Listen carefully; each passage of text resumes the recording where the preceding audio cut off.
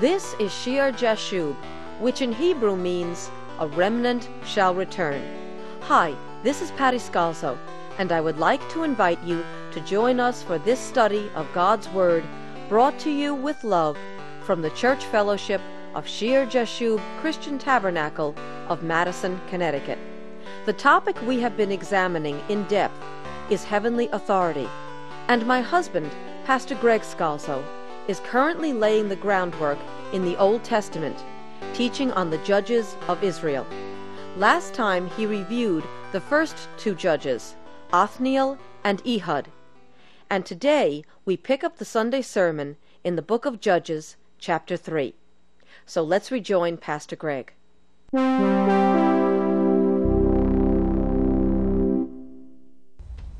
Verse 31, the third judge you read about, very short section. And after him was Shamgar. This sounds like a mighty judge, Shamgar.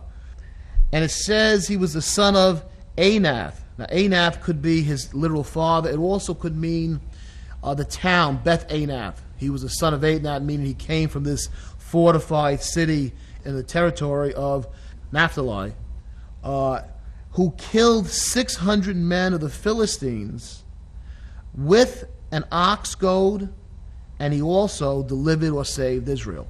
600 men with an ox goad. And again, the power that God can give to individuals. We'll see it later on with Samson.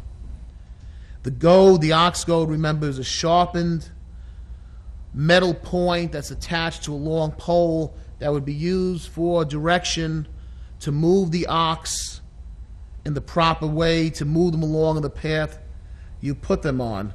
He delivers or saves Israel, and his power is displayed. The power of the Holy Spirit, the anointing that comes upon him, is displayed when he's able, with just this ox goad, to take out 600 Philistines.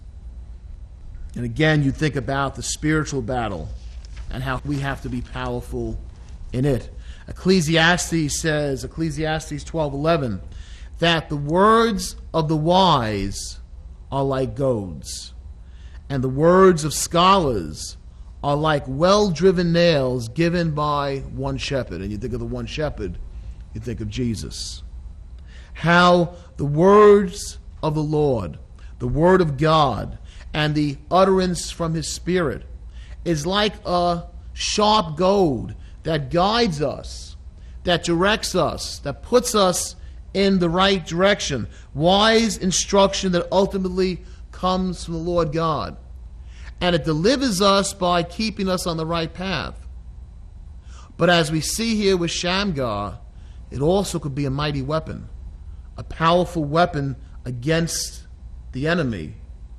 When we know the Word of God, when we're obedient and we listen to the utterance of the Holy Spirit, and when the Word and the Spirit go together hand in hand, it's a powerful instruction for us on how we should live our lives, but it's also a mighty weapon against the schemes of Satan. So this third judge is Shamgar.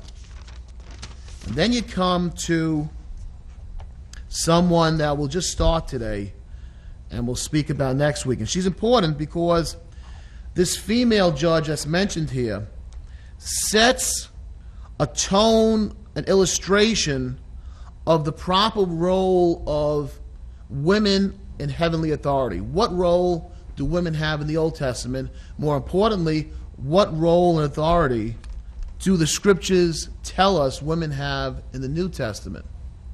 And we see in this judge, Deborah, some very interesting things. Deborah is probably the most courageous of the judges. So verse 31 of chapter 3, Shamgar delivers Israel. And then it says in chapter 4, verse 1, when Ehud was dead, the children of Israel again did evil in the sight of the Lord. So again, they go right back. So the Lord sold them into the hand of Jabin, king of Canaan, who reigned in Hazor. The commander of his army was Sisera, who dwelt in Haroshet Hagoyim. And the children of Israel cried out to the Lord, for Jabin had 900 chariots of iron. And for 20 years, it's getting longer, the time of oppression is getting longer. For 20 years he had harshly oppressed the children of Israel. Right back to where they started. They sin again, they turn again, and so this Jabin receives power over them. He has a mighty commander, Sisera, and he has chariots and a large army. In 20 years he oppresses the children of Israel. And then we read about the judge. Her name is Deborah. Now, Deborah, a prophetess. So, first of all, we read that she's a prophetess. And prophecy comes only through the Holy Spirit. So she has a gift of the Spirit of prophecy. A prophetess, the wife of Lapidoth, was judging Israel at that time. Now remember that word judging, again, is shafat.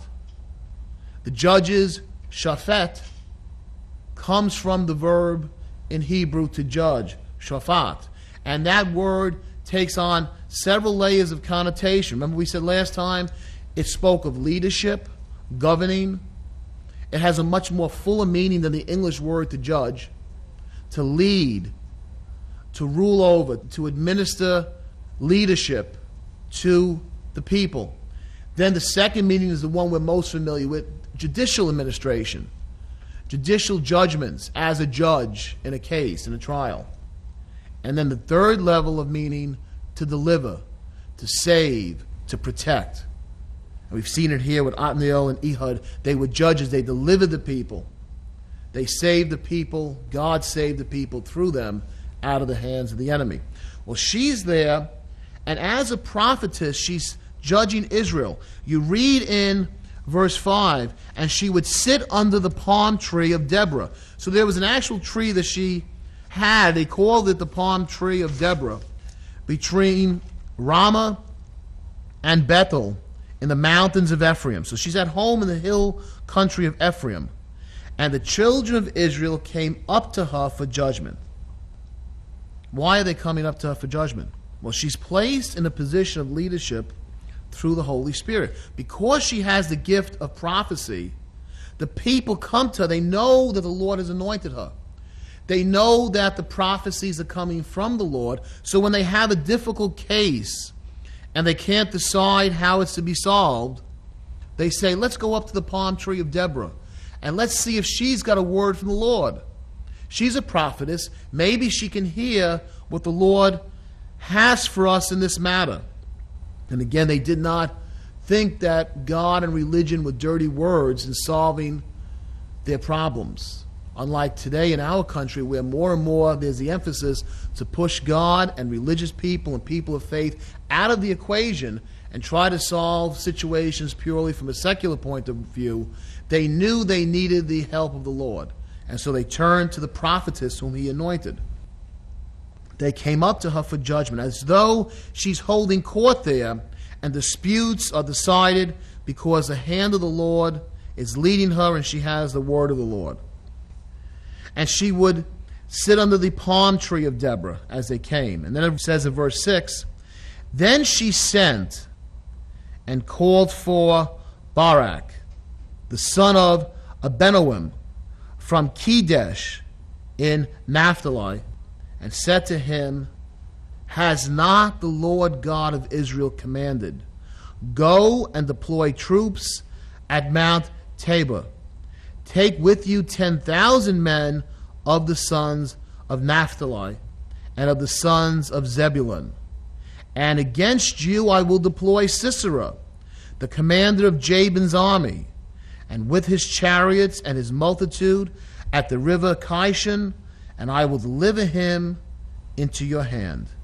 So God himself is speaking here, right? She's given the prophecy saying, has not the Lord commanded? Has not the Lord commanded? That means that Barak knows God's will already. God has spoken to Barak, because when he sees Deborah, when she sends for him, she says to him, has not the Lord God of Israel commanded? So she has to remind him of the call that God has given, and she's telling him to gather his men, his 10,000 men, And the Lord says to him, I'm going to send out Sisera, the commander of Jabin's army, with his chariots, and they're going to come with the multitude of them into the river Kishon, and I'll deliver them into your hand. So God's going to give honor to Barak for being obedient. He's going to have this victory. He too is as a judge, as a leader. He's going to have this victory over the enemy. Verse 8, and Barak said to her, if you will go with me, then I will go. But if you will not go with me, I will not go. She's reinforcing Barak's commission. The Lord will do it. But he wants her, the prophetess, there. And we don't really know Deborah's age at this point. She says later on in her song that she's as a mother to Israel. So she could have been, she's a married woman, she's not a young girl. So she could have been a middle-aged woman, an older woman. He wants her there. He wants her there perhaps as some type of protection because she's anointed. Maybe he wants her there to see if God is really calling this thing. In other words, if you put your life on the line, then I'll go do this thing.